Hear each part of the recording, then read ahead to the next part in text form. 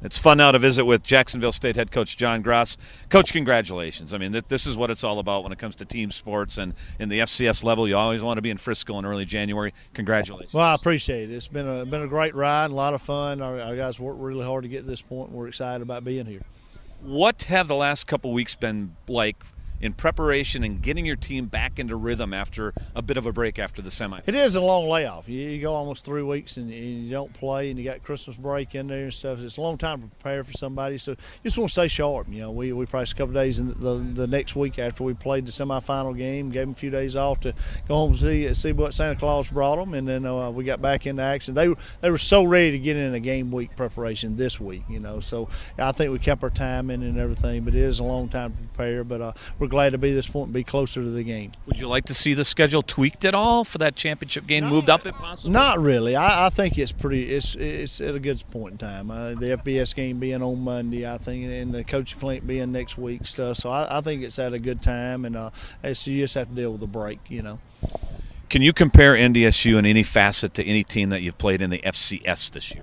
No, not at all. I mean, they're who they are and here for a reason. You know, they just do great things. They're a class act. You can tell, you know, the way their culture, their program has to be solid. That kind of jumps off the screen at you when you see that. And you know, they just play the game. You know, block and tackle well. They're very fundamentally sound. They guys play hard, and like I said, that's a tribute to, I think, you know, coaching and their players and how they play the game.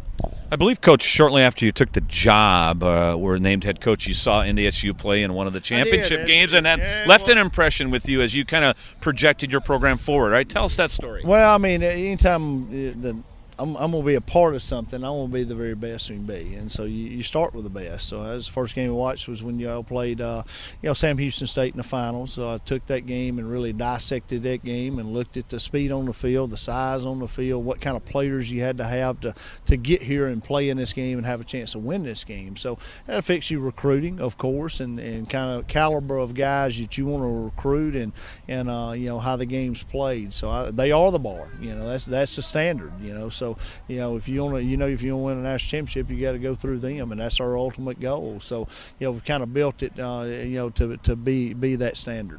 You're perfect against the FCS this season.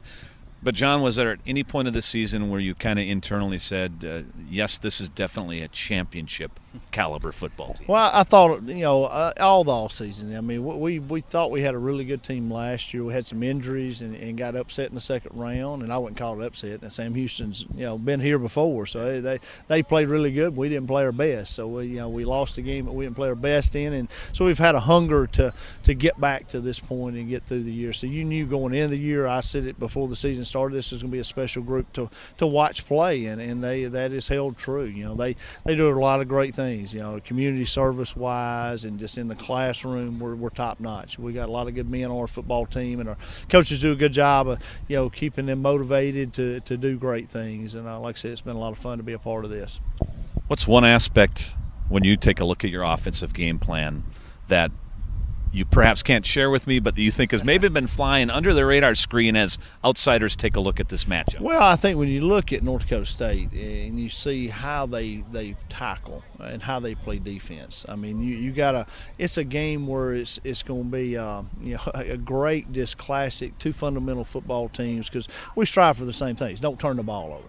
You know, go on extended drives. I mean, so we don't mind taking the football and driving, and they make you do that. I mean, and they're a big time of possession program, and, you know, they want to make you eat up clock when you're on offense, and, you know, to go on 10, 12, 15-play drives to have to score, and you're eating clock up, then they eat the clock up. So it's all about time management, and you know that. But, you know, like I said, we don't mind doing it. I think that you got to be satisfied with driving the football, and because they're not going to give up a lot of explosive plays, and they're just in the right place, and, you know, at the right times, and they keep everything in front of them, and they tackle extremely well. So you got to be very patient, I think, offensively. And like I said, they do some really good stuff on offense too. So it's going to be a great game.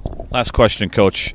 At about 3 o'clock on Saturday afternoon, when you look back at it, how big will the matchup of your defensive line against NDSU's offensive line be in the final analysis? I think it's going to be huge. And, both of those scenarios. Our O line versus their D line, or their offensive line versus our D line, and it's going to be, I think, the one that can control the line of scrimmage, both sides of the ball. It can, get off the field on third downs defensively, get you in a third and long situation, which neither one of us like to be in. And I think it's what offensive line can establish a run game and consistently run the football. So those are going to be big things, and there's going to be other factors. I mean, there's going to be those, typical 4 or 5 plays in a game where throws made downfield here or there, and what DB or what receiver makes the play on the ball, and there's going to be some of that stuff goes into it too. And then I think special teams is definitely going to be a factor there too.